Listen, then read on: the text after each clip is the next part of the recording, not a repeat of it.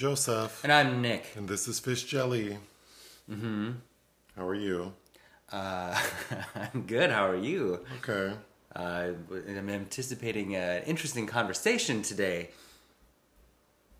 I'm just tired. Mm-hmm. You went out last night We both did.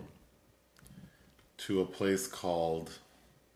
What was the venue? The night was called Otter Pop. At a place called the Silver Lake Lounge in Silver Lake, which is sort of like a neighborhood bar The dive, yeah. that has like themed nights, and this one is like, I guess, for gays. I don't know that this is... Yeah, It's not usually a gay bar. But the night is called like a queer dance party. All I have to say is it was a little too crowded. Yeah. A little too hot. It was very warm in there. Everyone was looking greasy as hell. The monkeypox floating around, COVID floating around, overpriced drinks. Oh wow, yeah. It was not for me. At the door they were giving away tickets for. What was the drink I had? What was it called? It was kumquat flavored. No, but what was the name of the brand? Heartbreakers or something. No. Yeah. Anyway. It was. It was called Heartbreakers? Yeah. Let me keep talking. Let me find Anyway, the thing. they fooled us because they had free drink tickets, for a first drink, and we're like, oh, we'll get that, and then like, oh, this is fine, I'll get another one. Those things were $12 a piece for a hard seltzer. Oh, yes. It's called... I was trying to look up how much these cost, because a 4-pack can't be more than like... It wasn't. Yeah, it's like $20 for a 4-pack. Like ambrosia, Jesus. Yeah, I mean, I would definitely buy these. It's called Livewire Heartbreaker, and it's a blend of vodka, grapefruit, kumquat, ginger. It was delicious. So I'm gonna make my way to Bevmo this afternoon and buy more. But yeah, I don't like these bars that, like, I don't know if just to try to drum up business, they're like, let's have a gay night and we'll just offer free entry, fuck the fire codes, and then like... Well, I think they said that was their 1-year anniversary of having that night. I think it's once a month. I don't know who owns it and what they do, so I'm not trying to be that difficult, but I just don't like their restroom situation is bad. It was super hot, like poor ventilation, super crowded. And then because I left and then you stayed, when I left, there was a long line around the block. Like, it's too much. Well, it's like hot dog at El Cid. It's like these. It's not that crowded though there. No, but these nights, these bars that aren't, or restaurants that aren't gay establishments, but because they have this popular. The night or an event that's popular, all the gays go, and so, well, what about supporting your other gay bars that... I'm glad that there are spaces and, I agree. Like, embracing different crowds and having different nights. There are a lot of bars, especially in Silver Lake and Echo Park, that have very diverse, like, their calendars, like hip-hop, comedy, mashups, like live rock music, gay nights, trap music or whatever, booty shaking music. Like, I appreciate that. It's just, I don't know. I'm too old to be uncomfortable. I'm not trying to look at a bunch of greasy, sweaty-ass people breathing on me. I can't use the bathroom in a timely fashion. Again, monkeypox is floating around. So I was not comfortable and left. Anyway, RuPaul's Drag Race All-Star 7, the winter season, we have a winner. Yeah. Drum roll, please. Who won? Jinx Monsoon. Jinx Monsoon. Very anticlimactic. It was, because she clearly was dominating. She won 5 challenges out of the 12 episodes. Yeah. Well, 11, really. So she won almost half of the challenges. And then obviously won in the end. But... as we know, no one ever went home. They split the 8 queens into like the top 4 who had a chance to win Queen of All Queens. And then the B-side. And then the B-side bitches were the bottom 4 who were one of them would be crowned the queen of, she'd already done had herses. And get $50K. And that person would get $50K, and then the Queen of All Queens would get $200K. So Jinx won. She ultimately went up against Monet Exchange, and they did a lip sync to what was the song they did? Swish Swish Bish. That's right, by Katy Perry, which I thought Monet did a better job. I did too. Was kind of surprised that, but it's not based on, as you said, RuPaul always says it's your last chance to impress me. So it's just one more thing to add to the total package. So I think even though Monet did a better lip sync, overall Jinx deserved to win. And then Raja won for the B-side group. She lip sync against Evie Oddly to, what song did they do? They did that Aretha Eurythmics Sisters. Oh, Sisters Are Doing It For Themselves. I thought they both did fine. I think Raja deserves it more because she's the oldest queen, as in like she won her crown the longest time ago. Sure, but she also ran circles around a lot of them too. And then I think she should have won more challenges than she actually did. And I think her sense of fashion is inspiring. Well, it's also nice to see, as people age, like that kind of kindness and empathy that wasn't previously apparent. Yeah, when she was on season 3, she seemed kind of like a bitch, and then now she's very like zen and chill and wise. I really like this evolved version of her, so I'm glad she got her little 50K. But that's it. There's so much more Drag Race coming. I don't know that I'm honestly a little tired of talking about Drag Race. I enjoy watching it, but it's just like, unless, I don't even like talking about it with people who watch it a lot. Because it feels like sports. Kinda. Like just running off stats to people who also know the stats, and then people are very passionate about who should win or not. I'm not saying we won't continue to talk about it, but there's so many, like... Well, yeah, because we're also concurrently watching Canada and France. France kind of, but we are watching Canada, and then we have Celebrity, which I'm sure we might talk about depending on who's on that. Then Australia's coming, which I'm sure I'll watch just because I'm so traumatized from how bad the first season of Australia was.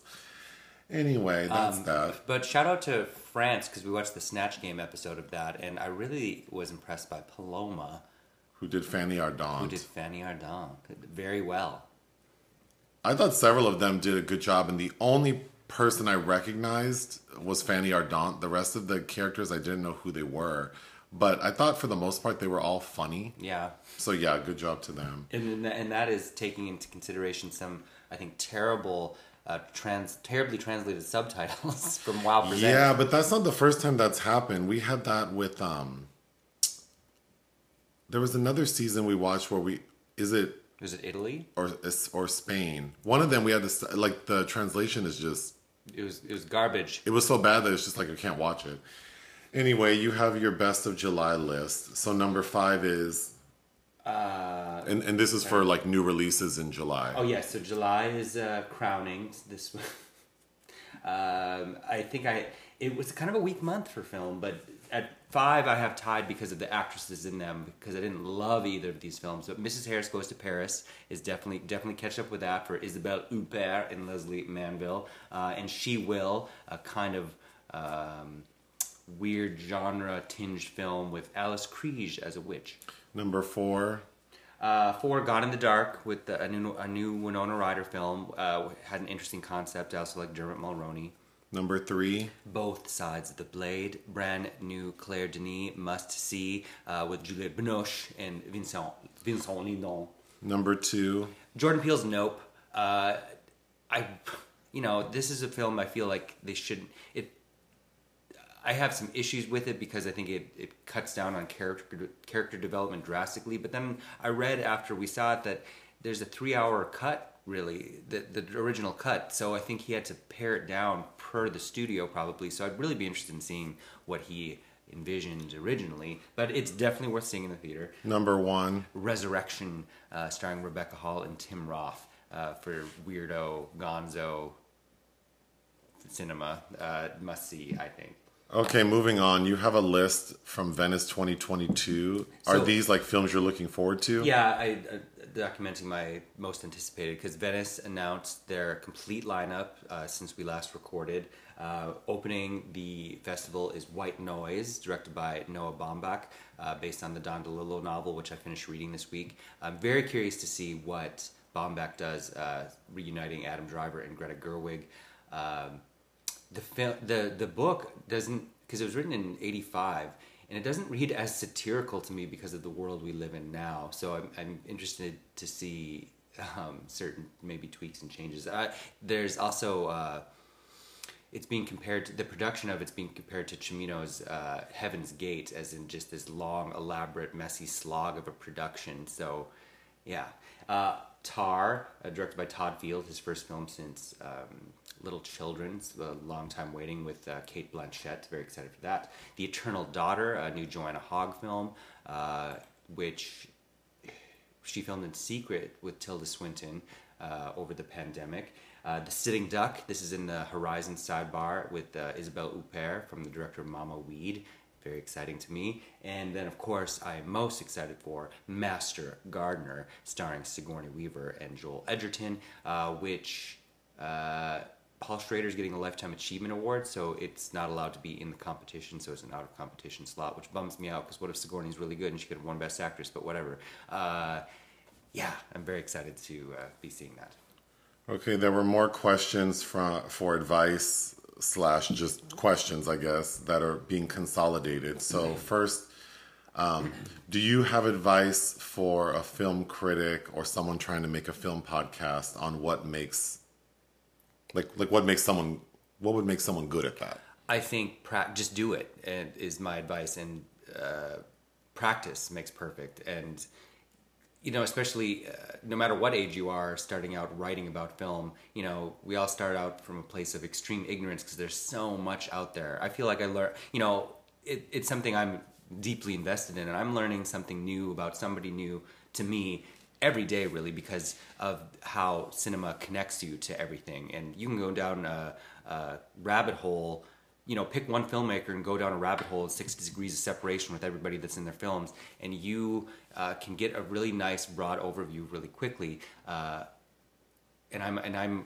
a deep dive type of person, but my advice is just start to hone your voice, and you can only do that by the more you write, the more you read, the more you watch, the more you talk about it. I don't consider myself a film critic, but I would say that I think it would be just start doing it. It doesn't cost anything to start writing. A website is cheap. I know we don't have one yet, but it's coming. But having a website is not expensive. Writing your thoughts down. I mean, there are free platforms, I suppose. I don't want a free platform, but so that's why it's taking longer to have stuff done in that regard. But yeah, just write, and even YouTube videos, just do them. Mm-hmm. We started making them originally I wasn't even thinking that the original ones would be posted, and then I was very self-conscious, just about every aspect of it. But, 2 years later, it's... And I think this same person asked about, what to do to avoid overthinking it. I don't think you should even think about that. Just do it. Just get it out there. Just write it. And you learn as you go, and don't be afraid to make mistakes or be wrong sometimes, because at the core of it, and I think this person also asked about what I believe makes a subpar film critic. It's not sharing your honest opinion and reaction. Well, that's what I was going to talk about, is because I think what is a critic? I mean, it's everyone has an asshole, but I think the idea is that if you put your shit out there and people connect with it and they get to know your flavor and they feel like maybe you have something in common, or not, maybe people totally disagree with you, but they like the way you say things and they like your references, and that's for whatever reason. I think you have to be consistent, which means being honest and having, it's okay to disparage something, but if you're coming from a place of respect for the craft that is cinema, I think that just becomes apparent. I don't read a lot of reviews because I don't like to read very much, but and then I do watch some video reviews on YouTube, and the common thing I see is people just seem so fake, because they are they're just happy that someone sent them a free movie to review. When you start your review off by saying thank you to Universal for letting me, girl, I'm not. For a movie ticket that would have cost $17, I can go watch that shit on my own. And more than half of the stuff that gets reviewed is available on a streaming platform that you already pay for. Mm-hmm. So the fact that you got to see it a week early, is not enough for me to like look like a clown and pretend that I think that, you know, Morbius is a great movie. Like Right. it's just not, I'm not doing that. So I think that's what makes a bad critic, and I think people see right through that. But you know, people like with many topics, they want to, you know, they funnel themselves into a bubble where people share their same opinions. And you know, it is what it is, but for me, it's very obvious when people are just talking shit. Like they just want to keep getting free movies. Or be quoted all over everything. You can tell if you were to read a lot of film criticism. Free movies don't pay for my Audi, so I'm not gonna sit here and sound crazy talking about a movie I know I didn't like, pretending that it's like the best movie of the year. And people comment on our videos like it's just spam, like they're just going and it's not always negative. It's just like, this is the greatest movie of the year, and it's like, really? Yeah, no. This one? But that's the other thing. That's fine if you think that. Yeah, you can like what you like, and it's okay. I mean, that's the beauty of listening to other people, is to get a sense of what people like. I don't presume, you know, yeah, I don't. And you know, it's also okay. I think I had a hard time starting out too. Is it's okay to modify or change. You know, as you grow as a person, and the more information you learn about the world, you change your opinion about some things, or you're like, oh, I loved that at a certain point in my life because it spoke to me at this time. And you know, cinema's art. Like it's about a mood and an audience, Yes. and like, you know, it's not going to be fit for everyone, and everyone's going to see it the same way. But if you're willing to exert the energy to try to place yourself, I don't know, it's like so simple in one regard, and then it's kind of complicated, like how we view other people's opinions and subject ourselves to other people's opinions. Like, I don't want to get my feelings. I always say this. I don't ever look up what people think about Janet Jackson, because I'm just going to get my feelings hurt. I'm just going to get mad because this artist means a lot to me. But I know people think that she can't sing and she's too quiet and she's fat and she has too much plastic surgery and all the things that people say about her. It doesn't matter to me. She still means a lot to me. That's so funny that Period. that you say that, because as a kid I would pore over every Sigourney Weaver mention in print, and I remember I would start hating like some film critics then, because I remember who's that dummy that works for Rolling Stone, Peter Travers. I remember trashing Copycat, but giving Scream 2 this glowing review, and I'm like, you fucking fool. But we have to respect just how I sit on video and talk shit about a lot of movies. It's more like, it's my opinion. Mm-hmm. It's my opinion, like Tamara from Real Housewives said. Like, and if people find my opinion valid or amusing, then that's what it's there for. But if you think that I'm a clown, and then don't listen to me. I don't know why you're watching me. I don't know why you keep, like, I do recognize people keep commenting like negatively. It's like, why do you keep watching me to be mad? Like, thanks for the views, I guess, but It's also okay to enjoy. maybe the my veneers are hypnotizing them with the bright light. I don't know why people continue to watch. I think it's okay to engage with people that have opposing opinions to them. I agree. So that doesn't. I think bother it's me. fun. It's Yeah. invigorating. Well, I learn things. You like, learn things, yeah. Yeah, I think it's fun to listen to people who don't share the same opinion, because then it highlights the fact that, oh, this 23-year-old straight white guy would have a different opinion. Mm-hmm. So it's interesting to hear what they think. You know, even watching, we just posted a review for that Kevin Bacon film, They, Them, and there aren't that many online, but I was watching one, and it's actually like two gay guys, one's black, one's white. I don't know that they're a couple, but they were talking about it, and they loved it. Oh. And I thought the movie was garbage, mama. But I still was very interested to hear what they had to say. And I was listening to it while I was in the shower. I wasn't standing there seething with the water running over me. I was thinking, oh, this is interesting. Mm-hmm. And oh, I wonder how could I have seen it differently? Like, it's interesting. It's fun. I learn things even when I don't agree. So it's a shame that people get so, like, become so vile and aggressive. Because it's pointless. That doesn't do shit to me. I'm not afraid of anyone running up on me. Like, it makes no sense. But there are more questions, so we need to hurry up. Oh. So someone else asked, like, for someone who considers themselves a cinephile, what are top, like, 3 films that they must see? Oh God, Which I know is going to be impossible for you. This is such a hard question because I also want to. I want to bracket it into different groups of things. Yeah, and we don't have time for that. But off the top of my head, right before you said you were going to be posing this question to me, Tarkovsky's Stalker, Zulawski's Possession, and Spike Lee's Do the Right Thing. Okay, can I add to this? Because I do have something to say about this. I don't have a top 3, but I want to... Something that really annoys me is when people say, like, oh, Marilyn... Well, is that a good example? I'll just use that. Oh, I love Marilyn Monroe. Mm-hmm. And you're like, oh, what's your favorite? Oh, have you seen this? And Niagara. Have you seen Niagara? And then you realize that person has only seen one Marilyn Monroe movie. Yeah. Or they say they love... Someone approached me and said that they had seen on Instagram that, like, our garage has a lot of Sigourney Weaver posters. Mm-hmm. And I was like, oh. And they're like, oh, I love her. Mm-hmm. Oh, what's your favorite movie? And then, of course, it was, like, Alien. And then I was talking... And then it was clear they hadn't seen other... It's like, you can't say you love someone and you're not familiar with their work. Mm-hmm.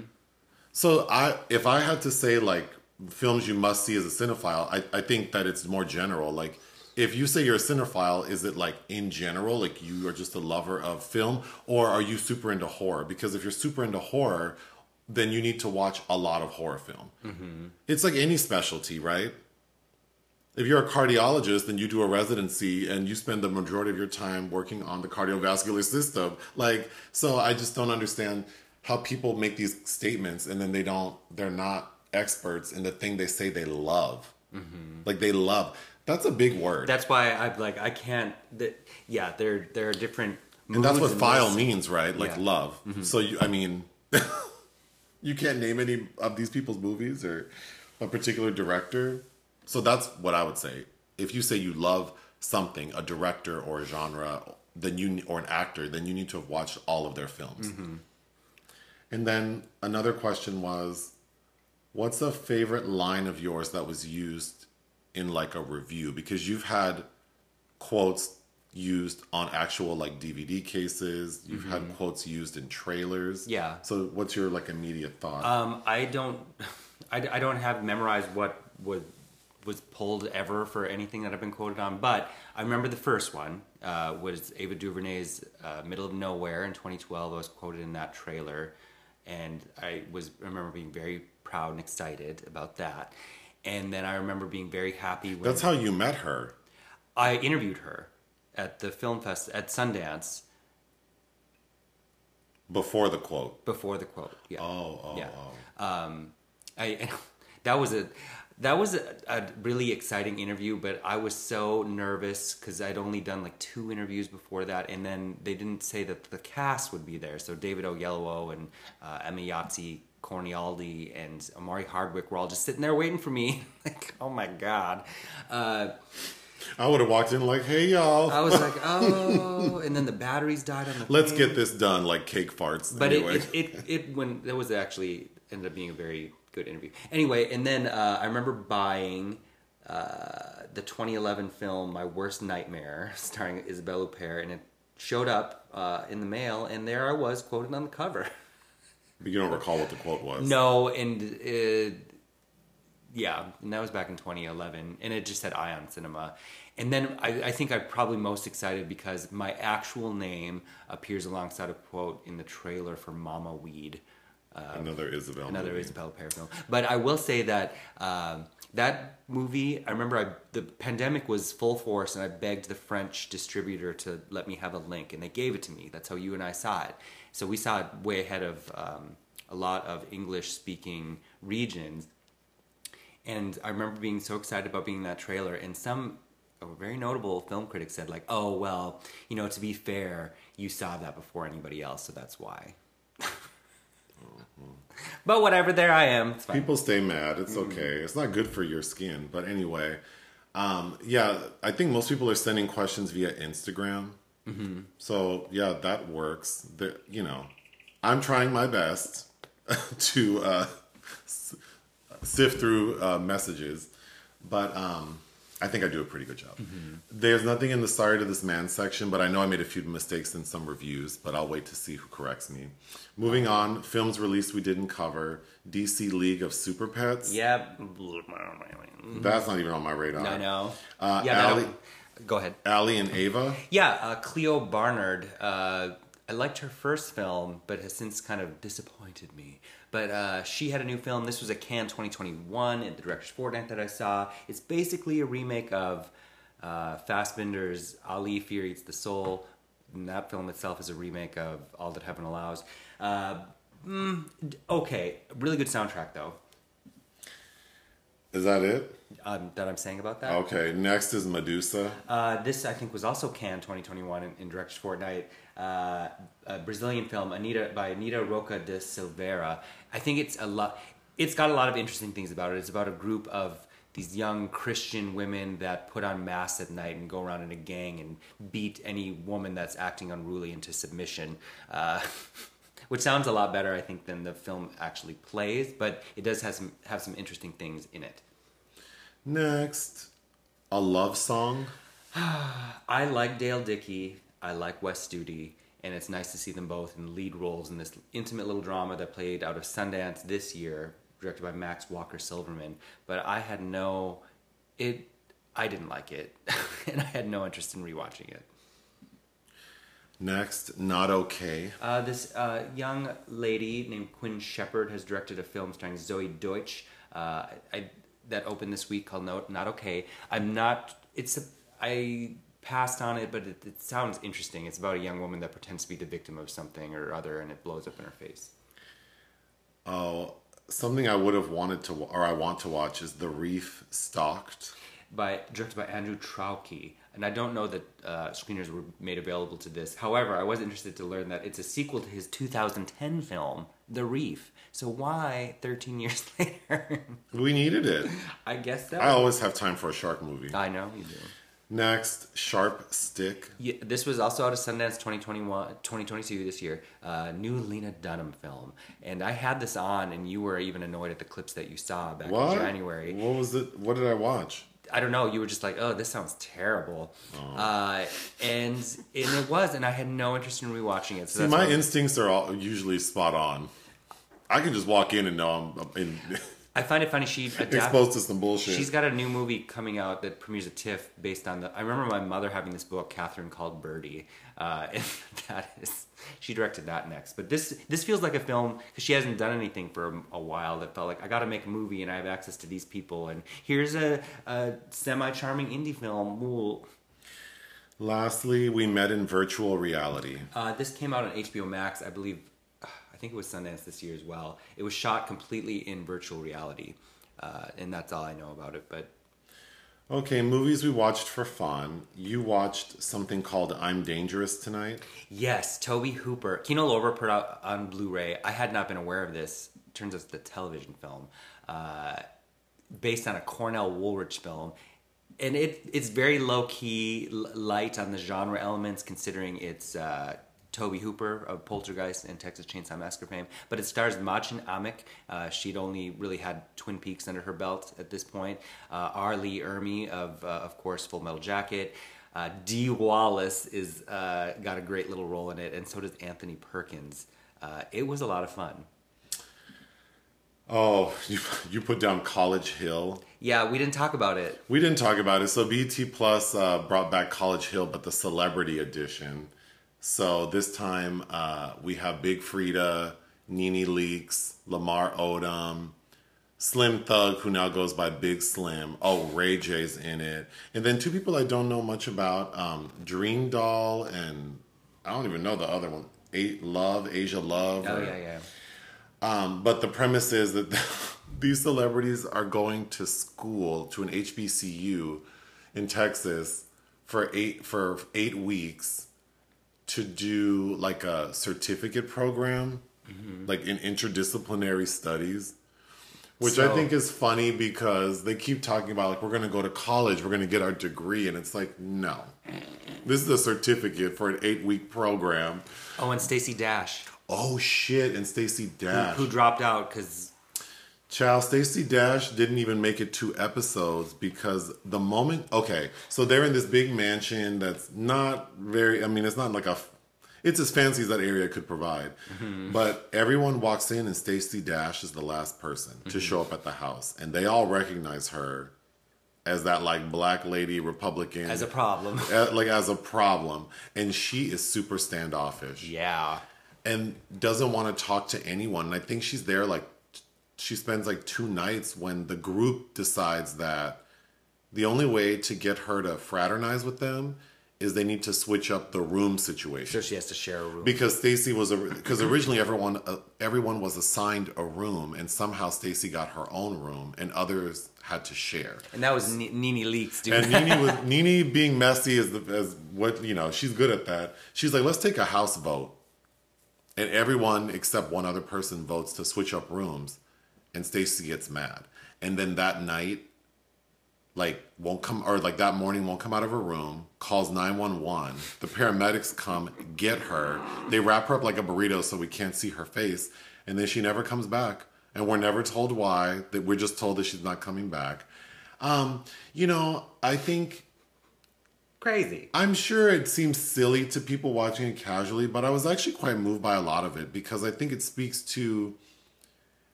It's not just, you know, a lot of celebrities don't have formal educations, right?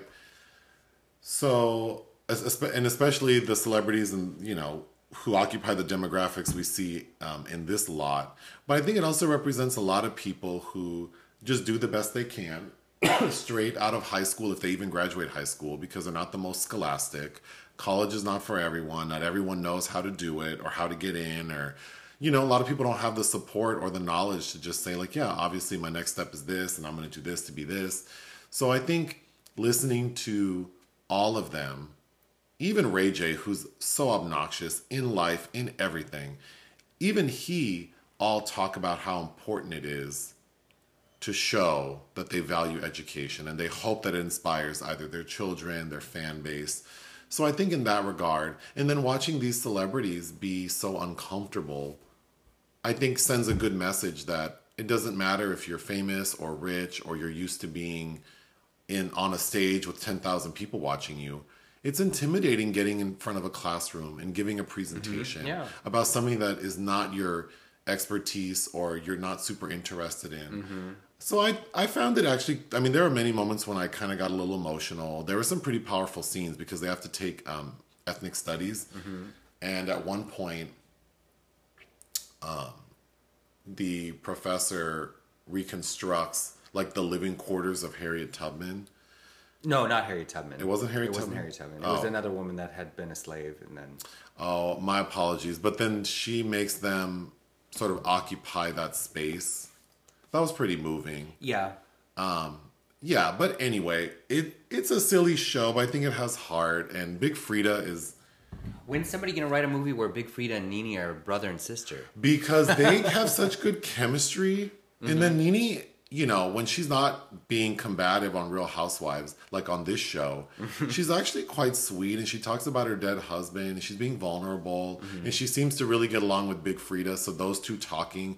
You've never seen Nene just be normal and regular. Yeah, it was kind of weird. So it's kind of weird, but like refreshing. But it was hard watching fucking Ray J. I can't even think about Ray J. He's so obnoxious and like he's so full of shit. It's like it's a disease. Go away. It's a disease. Who wants to see you in any regard? Who? Well, and then it's so clear that he's calculating like all these scenarios to stay relevant and like he and his wife, I don't even care to look it up, but I know that they have claimed they're getting a divorce more than once. They may have actually gotten divorced and got remarried. Like, it's just this thing, like this carrot dangling in front of the audience. Girl, we don't care about your little raggedy marriage to Princess Love, whatever her name is. Brandy, come get your brother. And Brandy, I know she's embarrassed. Especially after he got that ugly-ass tattoo of her on his body. How weird. Moving on, we finished that Vanjie 24 Hours of Love, the dating show on Wild Plus Presents. And next on the list of trash, yeah. Can we talk about this? Because every fucking episode I was so frustrated. So it's a group of like 18 gay guys. They all show up at this rental house like in Hollywood somewhere. It's clearly not Vanjie's house. And for people who don't know, Vanjie is a drag queen who became pretty famous. I think she started on season 9 and she was, or 10, and she was eliminated first. And then she became popular because of her exit line, which was like Vanjie, like saying Vanjie really slowly. And then she came back the next season. The next season, and was able to get pretty far. And now she's like, well, I don't think she is currently, but she was on the Vegas review show with RuPaul's Drag Race. Anyway, A fan favorite. so 18 like attractive gay guys show up to this house, and they make it seem like they were told they're going to be on a dating show. So they're all mingling when all of a sudden Vanjie, as her drag queen persona, comes up on the TV screen and starts shouting as she's known to do. And then all of a sudden Jose, which is Vanjie's real name out of drag, walks down the staircase looking like a bloated prince with like Josephine Baker hair. And a Tyler Perry's Medea personality. Well, and all those veneers. And I'm so disappointed that the production, and I know they probably didn't do this because Vanjie wouldn't have, doesn't want to be seen in a negative light, I'm sure. But it's so fake, this idea that like, I'm told I'm going to go on a dating show, and then I don't know who the person is. And then when he walks down the stairs, you can't tell me all 18 of those guys found him appealing. I don't know that 2 of those guys found him appealing. So the fact that they all have to fake being attracted to him and then spend 7 episodes saying that they want to win over his love is just asinine. Yes, and then having these grown-ass men talking in their confessionals about, I'm scared I'm going to be eliminated. It's like, and keeping in mind, the show is set over 24 hours. Oh, they all... And some of that includes them going to sleep. Y'all look so foolish. They look so stupid, but what's kind of magical about the show is I think it is like unflinchingly exploiting the reality TV like realm. Like this is clearly an example of people in Hollywood wanting to be famous, who are getting on a reality show because they want some shine. They don't care. Like they're just selling their souls. For what? Yeah. All that they probably got was maybe a little money for promotional stuff. Craft services. It couldn't have been more than a few $1,000s that they each got, if even that, to make an appearance, to do whatever. And a boost in their like social media following. A lifetime of Instagram followers.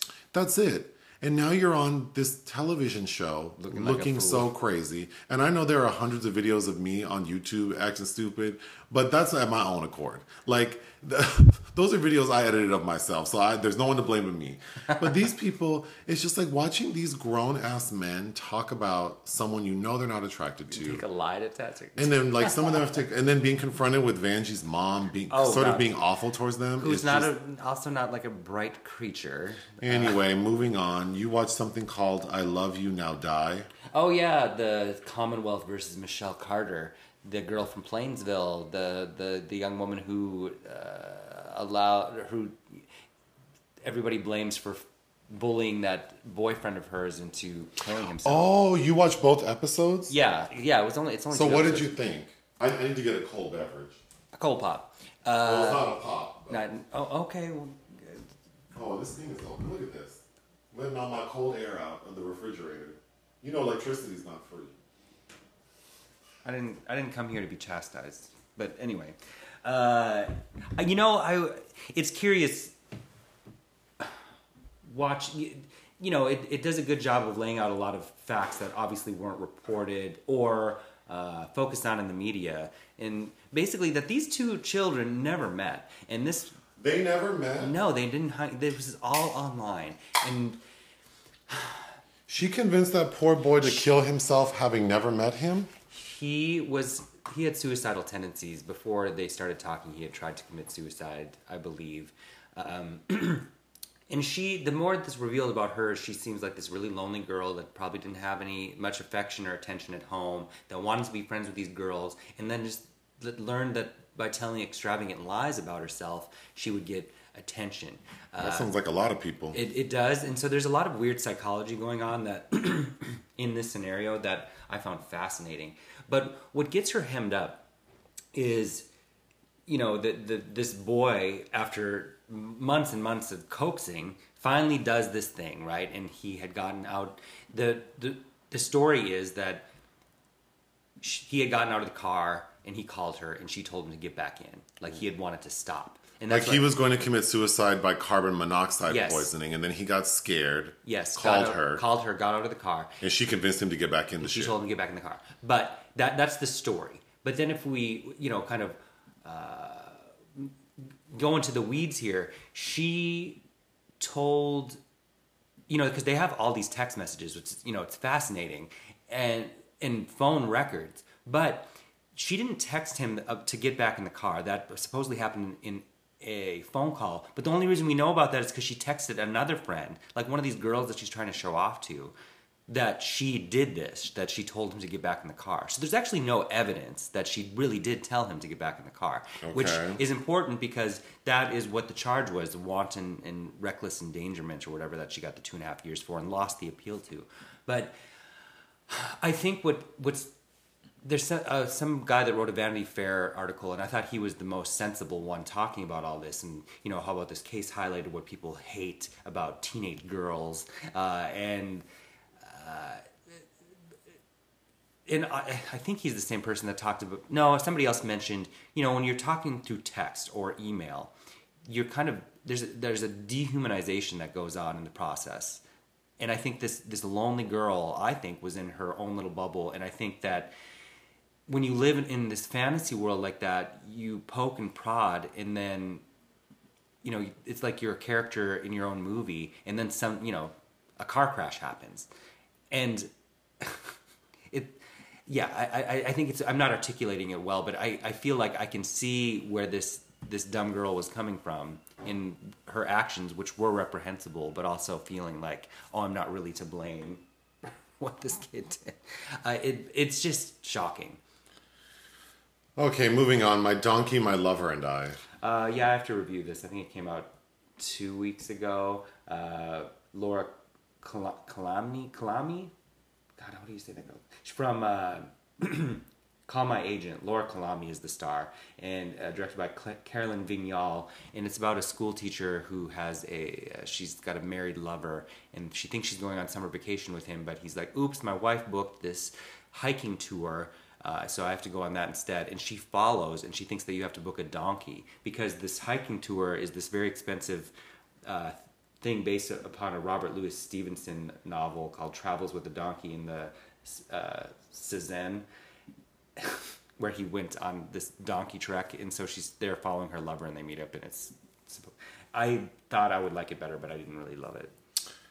Lastly, we watched Thelma and Louise. So the Row in the Arts District downtown LA, they have rooftop like cinema club. Mm-hmm. So we went with a friend to see Thelma and Louise. Mm-hmm. I had never watched Thelma and Louise.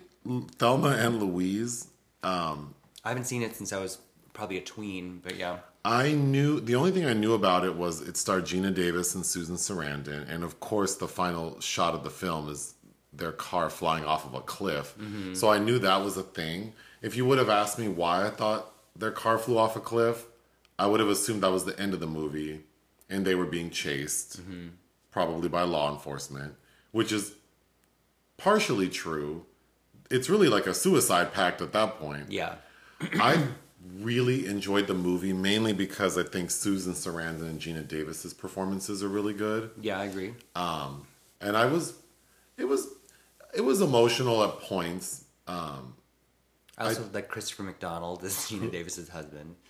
Yeah, the respective men in their lives do a good job. Brad Pitt, his role, that could have been anyone to me. I think it's interesting. He looks like a straight up tweaker in this movie. So the fact that people were so goo goo gaga. Oh, they were, him, yeah. It was that, and then a river runs through it. And yeah, he looked like a crackhead, but whatever. And Michael Madsen as Susan Sarandon's love interest. Yeah, I thought, yeah. The law enforcement Garbage. Like the acting, the writing. Poor Harvey Keitel. Oh my God. It's like, compared to the performances of Gina Davis and Susan Sarandon, that those characters, like, it's just embarrassing. The construction of how and why they're being chased is terribly written.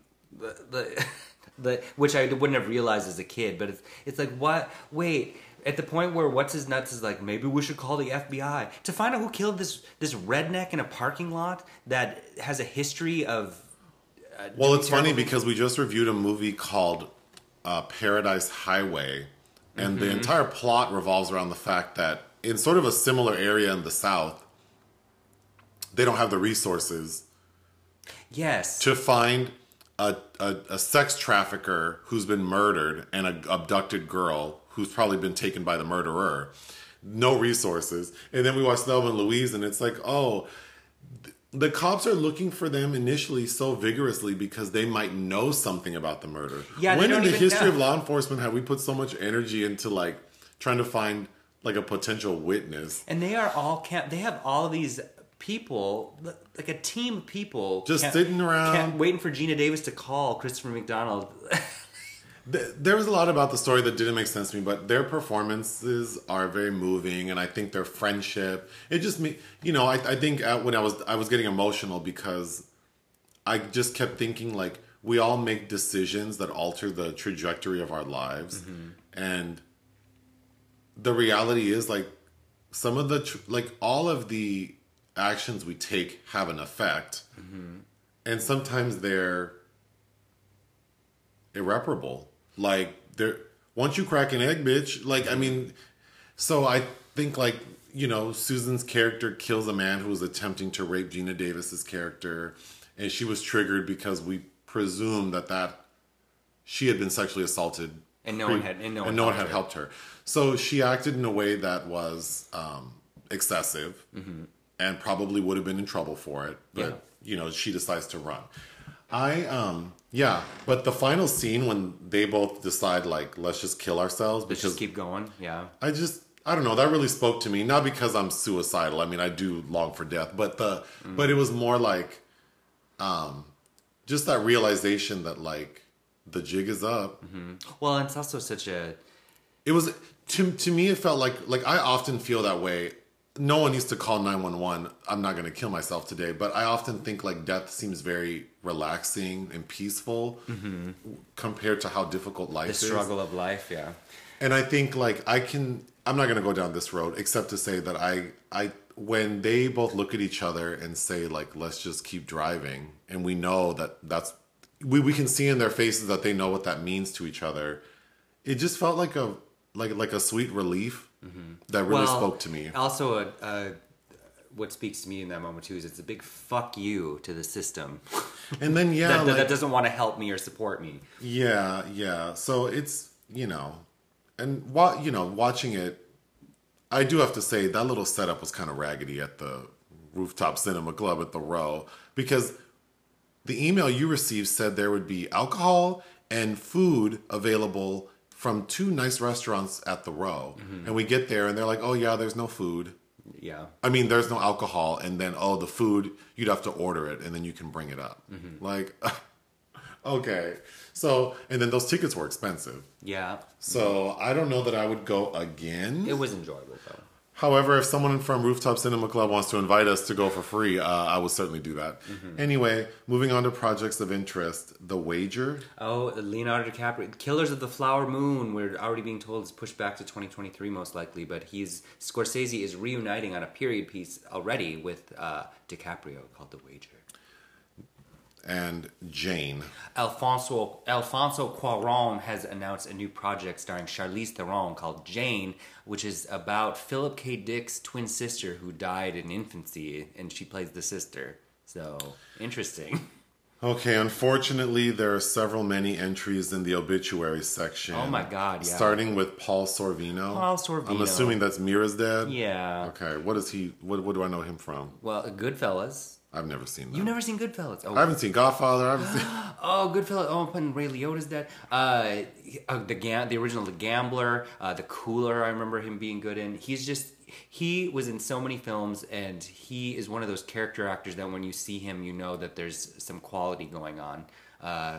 But yeah, and then of course he gave us his daughter Mira, who you haven't seen Mighty Aphrodite, and she's excellent in that. Next, Ronnie Cox. Ronnie Cox, another character actor that's been around forever, has just died. You probably remember him as a villain in RoboCop from '87, the Verhoeven, but he's in a ton of stuff too.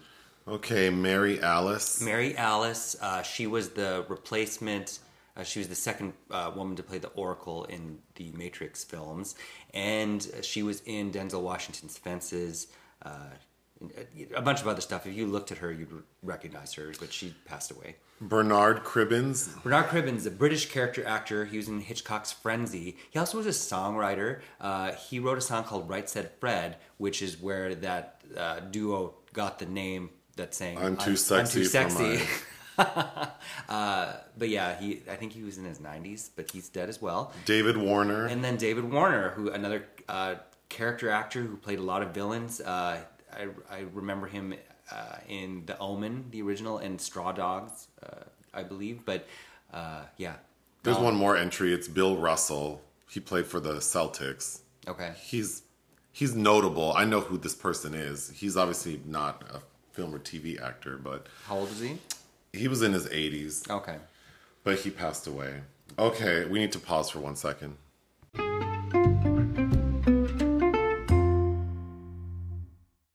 Okay, we're back. So, the secret movie today, what made you choose it? I've liked this movie. I haven't seen it since like 2005. And it's getting a restoration finally. And it's kind of a cult status film. And we have reviewed a film by this filmmaker before for its Blu-ray release. And it's got... What was that film? Get Out Your Handkerchiefs. I don't recall. Oh, well, we have a video out there, and you liked it. Oh. But the name of the movie we watched today is called Going Places. It's a 1974 French comedy drama film co-written and directed by Bertrand Blier. It's Bertrand Blier. Bertrand Blier. The original... Oh, go ahead. It's based on his novel, but the original French title translates to The Waltzers, which is a vulgar French slang for testicles.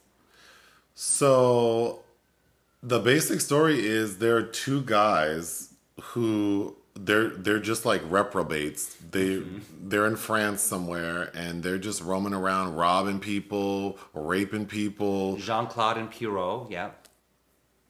They meet a lady who's like a prostitute / shampoo girl. Marie-Ange, played by Miu Miu. Who kind of goes on this journey with them, but there is no story. It's just them going from place to place, stealing shit and having sex. The only sort of arc for any character is that the lady played by Miu Miu, when they first meet her, they sexually assault her essentially. Mm-hmm. But she's very nonchalant about it because she's used to being taken advantage of sexually. And the plot point for her, or her character trait, I guess, is that she can't achieve an orgasm. Or never has. When we can get into it deeper, but another character comes along, another man, and sort of joins their little trio, and he has sex with her, and during that process, she has an orgasm. Mm-hmm. So that's kind of the only thing that really happens. But the film ends with them just driving off like they have every other time they stop and steal someone's car. And notably about that, for the U.S. version, he had to censor it because he originally had them die in a car crash. They need to die. I will just say I didn't take any notes. I was not in the mood for this film. I think it's just it's just a depiction of vile people being vulgar and like unnecessarily sexual and having no morals, which is not... It's not that I can't tolerate that or don't think it should be shown on film. I just think maybe the older I'm getting, I don't know. Just like... I think they're... Okay. Being drawn to depravity for depravity's sake is just like... I don't know. There's just like a cynical component to it that bothers me, and I know that you'll probably say that you had a professor who told you that you're attracted to trash or something, or Well, that did happen to me. and I would agree, but I don't think there's anything wrong with that. I think that, I don't think this. I think that you're being really dismissive, but No, 'cause I'm- there are things in here that there is a journey that these characters go through, and I think it's saying something about societal degradation and the messages we received about how we're supposed to act, or how this film couldn't be made. It was remade in 2019 by John Turturro, but it not in the same way, obviously, but what we allowed men to get away with. I don't think it's not saying anything. This would be an example of, specifically for me, like being confronted with something that isn't the right time or the right place, or like, on a Sunday morning, like this was not the movie to watch on a Sunday morning. So already I was just like, I don't want to watch these people being so like vulgar and amoral and depraved, and then sending a message that's very clear to me, which is that these men feel like they can do whatever they want, that the rules don't apply to them, they're despicable towards women, that the title of the movie, the original title that refers to testicles, that is a plot point for one of the characters, because he gets shot while doing some hood rat shit, and he gets shot in one of his testicles, and then he feels like he's having sexual performance issues, and then in the end seems to enjoy sex again, but also sex that he's sort of taking in a way that he shouldn't be. But anyway, yes, but on the journey they're learning to be more considerate humans in a way. But I feel I could talk about this at length, because I don't think that the film is not doing anything. I just think that it was the wrong time to watch this movie. It didn't really make sense for me to have to watch this morning. So I had an attitude about it, but there was a lot about it that I could talk about. Namely, the idea that, what I was thinking is this idea of, what do you call it when Christians do bad shit and then they repent? Okay, so I felt like this sort of made me think of the idea of repentance, because you just said that they sort of learn to become, how did you say they learn to become? They learn to become more considerate. Considerate. So I think that's very interesting, because in life, I think people feel like everyone's so self-centered and hypocritical and selfish to some degree, some more than others, but everyone has a component of them that is that. And I think we think that if we make adjustments, like tiny adjustments, that somehow we've redeemed ourselves. Like that's some version of repentance. So the fact that these two guys, towards the end, you're saying they become more considerate, but not in other people's property. They become more... they're not redeemed. No. But what I'm saying is that the way they become more considerate is that they are more concerned about pleasuring the woman sexually. But it only comes because it's like a challenge. They're upset that some other guy made her reach orgasm, so they want to do it. And in the process, they're a little more tender with her. So I can see how people, like these characters, would think like, we're better people because we did this one thing. But in reality, you're still vile people. Yes. So I find that very interesting. But again, because society has allowed them to be... I find it funny... you use the word cynical, because Roger Ebert in his review called that it's a film of truly cynical decadence, and also the most misogynistic movie I can remember. I don't know if that I don't know when he wrote that review, but 1974. He should have waited till the 90s when we get all these fucking R-rated comedies where they're being super misogynistic. Right, but it also plays a bit like a mix between a John Waters film without humor, in the sexual depravity, mixed with something like The Honeymoon Killers, of these duo and then trio cutting a swath of what violence through the French countryside. I think I was also triggered by feeling like I feel like very attuned to feeling like a lot of things happen to me and I don't have a lot of control over them. Like I feel like I have very little control over my life. Everything's happening to me and I have to deal with it. And then watching these characters act like rules don't apply to them. They can do what they want to do and other people have to be okay with it. I feel like that's how my life is. Like everything's being done to me and I just have to be okay with it, and I don't really have a voice. So it just was not the movie I wanted to watch today or any day, but it doesn't mean that the subject matter doesn't have value or doesn't have a message.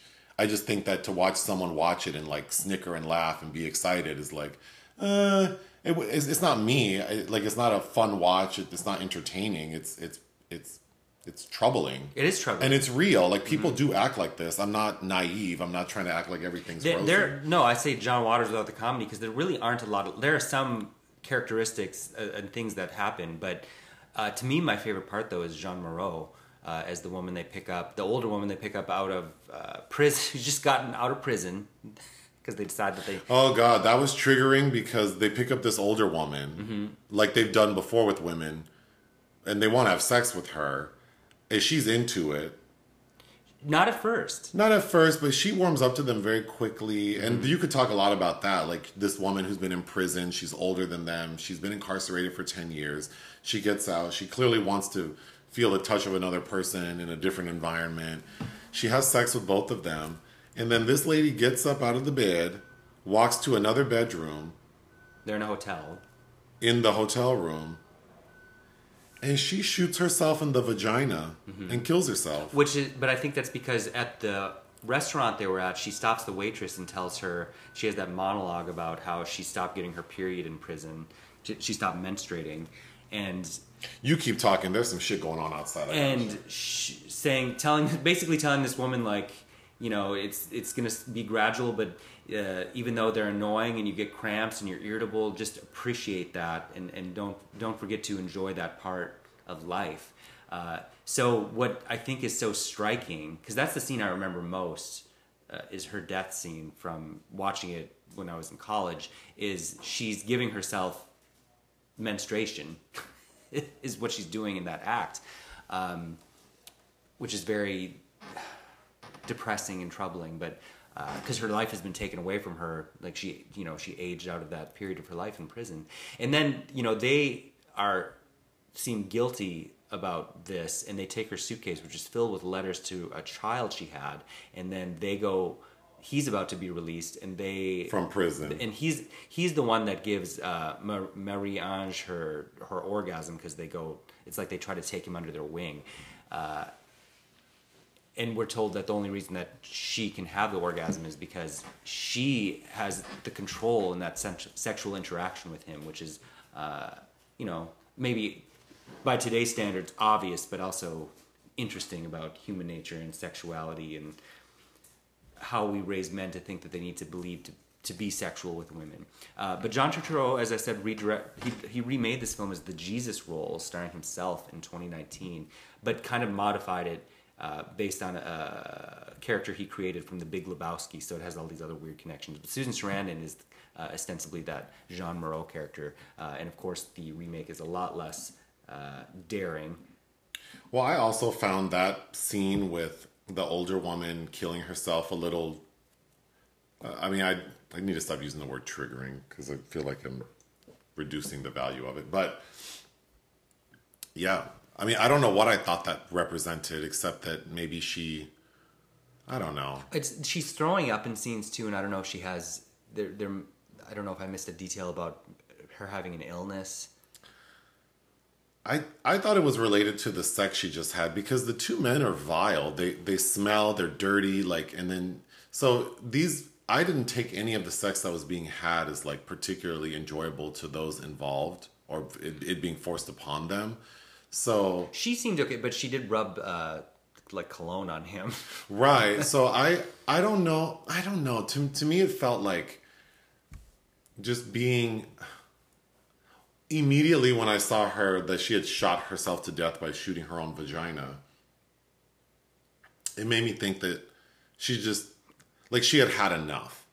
Like, she had had enough, obviously, but like with sex. No, I think that she was trying to reclaim the youth by reactivating a menstrual cycle, because that, as I was saying, that's what she tells that waitress.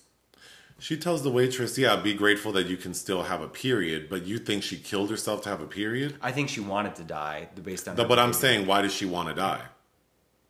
We don't know. But that's what I was trying to say. Is I think that maybe she clearly had enough. That's why she wanted to die. But I think it was related to just. But I think she was going to do that no matter what. Sure, but the way in which she did it represents. I think the manner in which she killed herself does relate to the fact that she is probably in menopause. But I think that this sort of like last, because she's also overeating. Like the two scenes we see her eating, she's like being very excessive. So I think, like she knew she was going to do something like this. It's her last meal. But, the sex part of it is just like, I don't know. I could go on and on about that topic, but... And then, of course, Isabelle Huppert is in the final scene of the film as a 16-year-old who ditches her parents to go with them in the car they steal, and they take her virginity. Yeah. She was actually 21 at the time. But. It was all a little too much for me, but it's not that it's like frivolous. It's just not an easy watch, and it's not... This is the film that made... Because the hooligans are played by Gerard Depardieu and Patrick Dewar. Patrick Dewar killed himself in the early 80s, but he was in several of Bertrand Blier's films. And this is the film that made Depardieu a star. God. Yeah, he's gross. They're both just so gross. Like the characters and... Yeah, the way they go about the... I don't think Gerard Depardieu was good looking, but that man fell off so hard. He did. He must have had a drinking problem or something. Yes, I think so. And I think his son had health issues and died too. Jesus. Was an actor. There's a scene where it's implied that he raped him. That Jean-Claude rapes Pierrot. Yeah. Which is... Again, these things happen. People are like this, but it just... I think my issue is the excitement people have of like, I want you to watch this. Like, I want you to watch this, and I want you to react to it. To me that's the part of it that I would probably agree that it feels like cynical decadence. Like, these are real stories, and they're hard to watch, and the fact that people think this is like entertainment is odd to me. In the same way that we find like ultra gory horror entertaining, but I also don't think that that's. I mean, we talk at length about that, how it's kind of not very healthy that we crave. Not me particularly. Like I can very easily watch like torture porn, and it I'm not like squirmy or whatever, but then I have to ask myself why. Why does that appeal to me? Why does it not bother me? Just interesting things. How can I watch a movie about two guys who are out here stealing and sexually assaulting women, each other, and then not be bothered by it? Well, right. And then if I am bothered by it, why would I elect to then subject myself to that? And I haven't seen it for 17 years, but I did feel more uncomfortable watching it now than I remember feeling about its just growing as a human being. It's the ways that you become attuned to the world and people in it. It is an uncomfortable film, and I don't remember feeling that when I saw it in college. Yeah, if for nothing else, it's a reminder to maybe I think everyone could sort of take a little inventory of who they are and their desires and how that's working out for them. Like the choices we make and the things that we think we deserve and,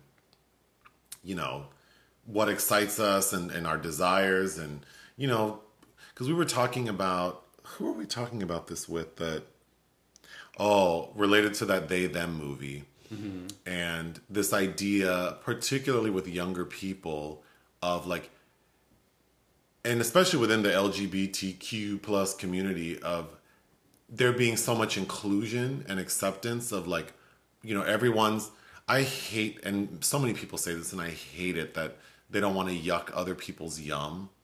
Uh-huh. And I think that's bullshit, child. Some of the shit y'all are doing is yucky. Like, it just doesn't make sense. And then because we find ourselves in little bubbles and communities that support our bullshit, you think it's okay. Mm-hmm. So I'm not trying to say that like saying you're, questioning gender norms is a problem. What I'm saying is that I think sometimes we need to maybe take a step back and think about why are the things that we find appealing Well, or what the risks are of some behaviors. Why do we why do some people who or... engage in high risk behaviors, like, you make excuses for them and then you involve yourself with other, if everyone else you're hanging out with also likes to go suck dick in the park, then no one's going to judge you. But if you got outside that bubble, people would be appalled for a variety of reasons. And it's not homophobic. It's like health concerns. Mm-hmm. It's like, like I was saying the other day, there are people who we know like that who will go cruise the park for dick and then also talk about how, like, dating in LA sucks. Girl, you can't have both. You can't. If you want to go suck dick in the park, that's fine. Well, it's, like reading... That's a quote. Reading Camille Paglia's essays from the early 90s, and the AIDS crisis was still raging, and talking, she's trying to say, like, we have to be realistic about the damage that can be done to your body, right. Anal intercourse. That, and then also your mind, like, when you find such extreme behaviors and scenarios alluring, including watching ultra-violent things, playing ultra-violent video games, how does that alter our brain chemistry and how we relate to other people? Mm-hmm. Because I have a lot of experience relating to people in a more intimate way, and a lot of people feel very disconnected, and they feel like they just want something and they don't care. So actually, probably the most triggering thing about this movie, Going Places, is the Miu Miu prostitute lady, hairdresser, shampoo girl. When she's having sex, they keep complaining that she just lays there and she doesn't say anything. Mm-hmm. And to me, it's like, because she's not enjoying it. Mm-hmm. Like, it's okay, but she's not, like, she's sending you a message. Mm-hmm. And I have a lot of experience with that. Like, it's like people don't care that, like, this is, like, you're telling me you want these things and you're doing these things to me, and it's like, you don't care that I do or don't want it. That's how people act. Like, mm-hmm. People are so comfortable telling me what they want and what they want to do with my body and touching me and things like that. And it's like, do you not care if I want to do that?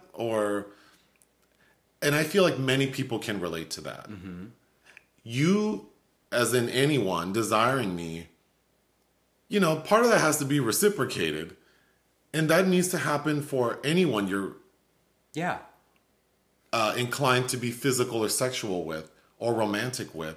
And I think this movie depicts that in a way that's horrifying to me. It's like a nightmare that it's just like people don't... You're not supposed to watch that and be comfortable or think that girl is fine. I know, but I think some of the language people use is like, you need to take a step back because you sound like a fucking predator. Mm-hmm. You sound crazy. Like...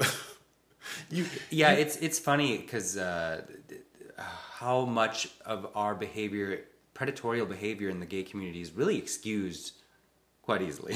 There are people who, like, I'm assuming anyone who listens to us is familiar with these tactics and platforms, but it's like people get on apps looking for casual sex and they engage in it on a very regular basis.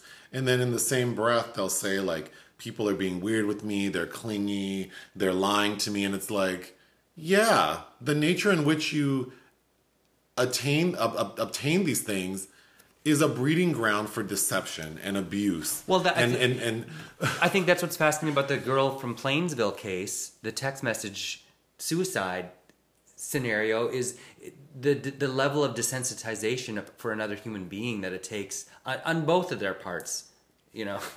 I want people to be careful. I want people to think twice about the things they want and desire and the reactions they get from other people.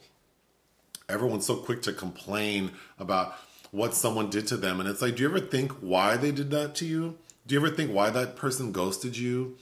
Right? Mm-hmm. How many people do you talk to and they're like, it's so embarrassing.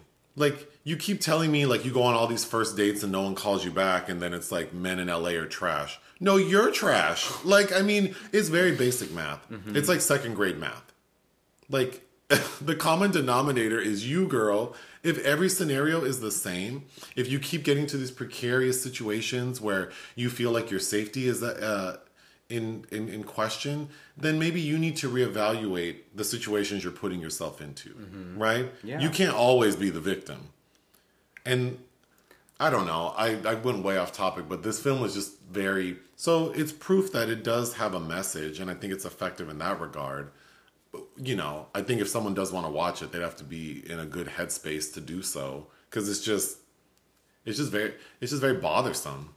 But I guess the purpose of art is to also invoke a reaction. So, it did that, but Well, yeah, there's a reason that it's a film that has a certain cult status, and the thing, it's troubling, but it's also, in a way, that freedom in the 70s of being able to kind of look at the world and how troubling it really is, and that we aren't allowed to do now in the same way.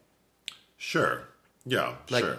Because I've seen the Turturro film, and he's trying to do something else, which is respectable, but we don't have these. I feel like there aren't a lot of things that we have this reaction to, because we're not really talking about how kind of awful the world is. I actually think this would be a good movie to remake it in modern time, because I think, kind of like that movie with Issa Rae and BJ Novak, Vengeance. The opening scene is BJ Novak and John Mayer talking about women and dating, Yeah. and they're fucking vile. I feel like Going Places could be remade, but yeah, it couldn't be remade the same way, because people don't interact that way anymore. Right. Men aren't just out on the street grabbing women's asses and Titties and it's it's right, like, oh because my god, that wouldn't be tolerated. Like, a mob of people would surround you and like protect the person being assaulted, hopefully. But I think you could do it in other ways, like the way people.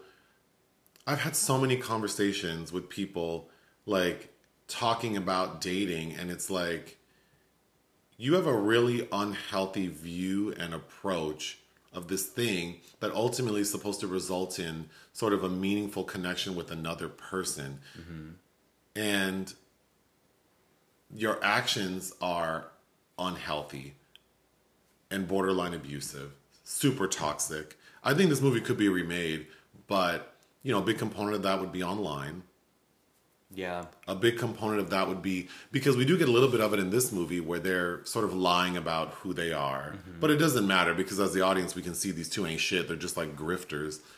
But in reality, there are a lot of people out in these streets who work at Target, Best Buy, the dentist office. These are people with jobs and lives and homes, because as far as we know, the two guys in Going Places, they don't even have a home to live in. no. Which when Jean Moreau asked them, like, what do you do for work? They're like, So they're not even smart enough to be. So I grifters. think what's more scary is in 2022, especially if you live in a big city, there are people who, get by, and they're out here playing games. Yeah. And like, how many podcasts are there where people are talking about like some person who dates them and cons them out of this? And that's essentially the modern version of what we saw in this movie. Is people are using online platforms and scamming people out of money, and like, yeah, it's just. Well, and then the brazenness of their actions couldn't last, like them just taking all these cars. But yeah, you're right. They steal like what, 7-8 cars throughout the course of the film. People aren't doing that nowadays, but that's because you can't steal a car the way they stole them. You can't just hotwire something anymore. But then there are other ways in which people, right? So it's very interesting. I think that's all I have to say about it. Is there anything else you want to say? No, it was the first of 3 films that Huppert has since been in with Depardieu, including 1980's Lulu by Maurice Pialat, which I highly recommend, which they're both the leads in, and then in 2015's Valley of Love, which I also really liked. And what are we doing this week? Tomorrow is, I was going to say Bird Box, Bullet Train, different Sandra Bullock film. Sandra Bullock is in Bullet Train? Yeah. Oh. Because Brad Pitt's in that Lost City movie that she did as well. And then that Joe, is it Joey Coy? Joe Coy? What's his name? Easter Sunday? That comedian. I have no interest in watching that. That's this week. And a really interesting sounding Diane Keaton movie called Mac and Rita, which has a phenomenal supporting cast, including Loretta Devine and Taylor Page. Yeah, that's about it. Do you have a quote, or you want to tell us about a book? Oh, I'm reading My Policeman, written by Beth Ann Roberts. The film's set to premiere in Toronto in September, starring Harry Styles. about a policeman who's married to a woman but is in really love with a man. And as I'm reading it, I didn't realize that it is based on the real life relationship of E.M. Forster that he had with a policeman and his wife, which is fascinating to me. No quote. From Mr. Bertrand Blier himself, loneliness forced me to be my own best friend. Yeah. All right, bye.